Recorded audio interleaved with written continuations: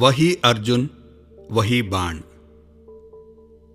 वही अर्जुन वही बाण, same Arjun, same arrow, is often used to describe a situation when a successful, competent person fails to perform.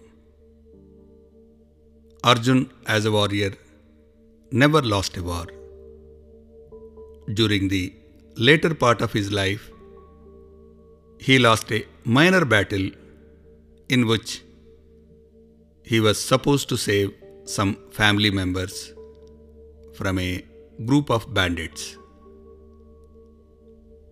He explains the situation to his brother and says, "I don't know what happened.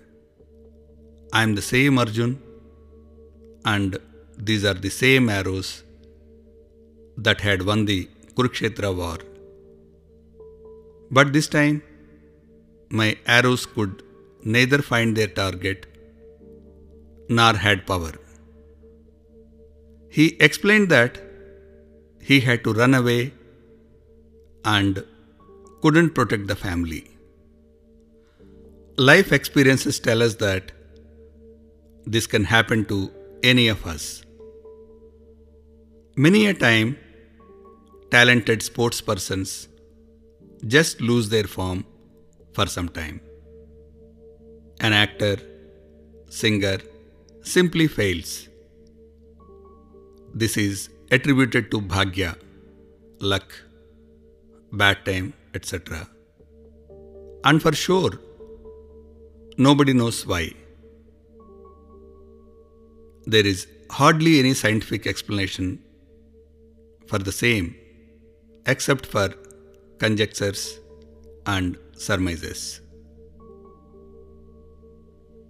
In this context, while explaining about the relationship between karma and karmafal, Krishna says that Daivam, contribution, will, blessings of Lord, is one of the factors that contributes to the fulfillment of karma.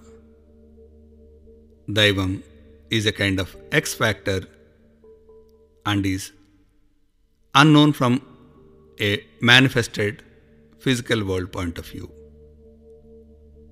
That's the reason why Krishna says that you have right over karma, but not over karmafal.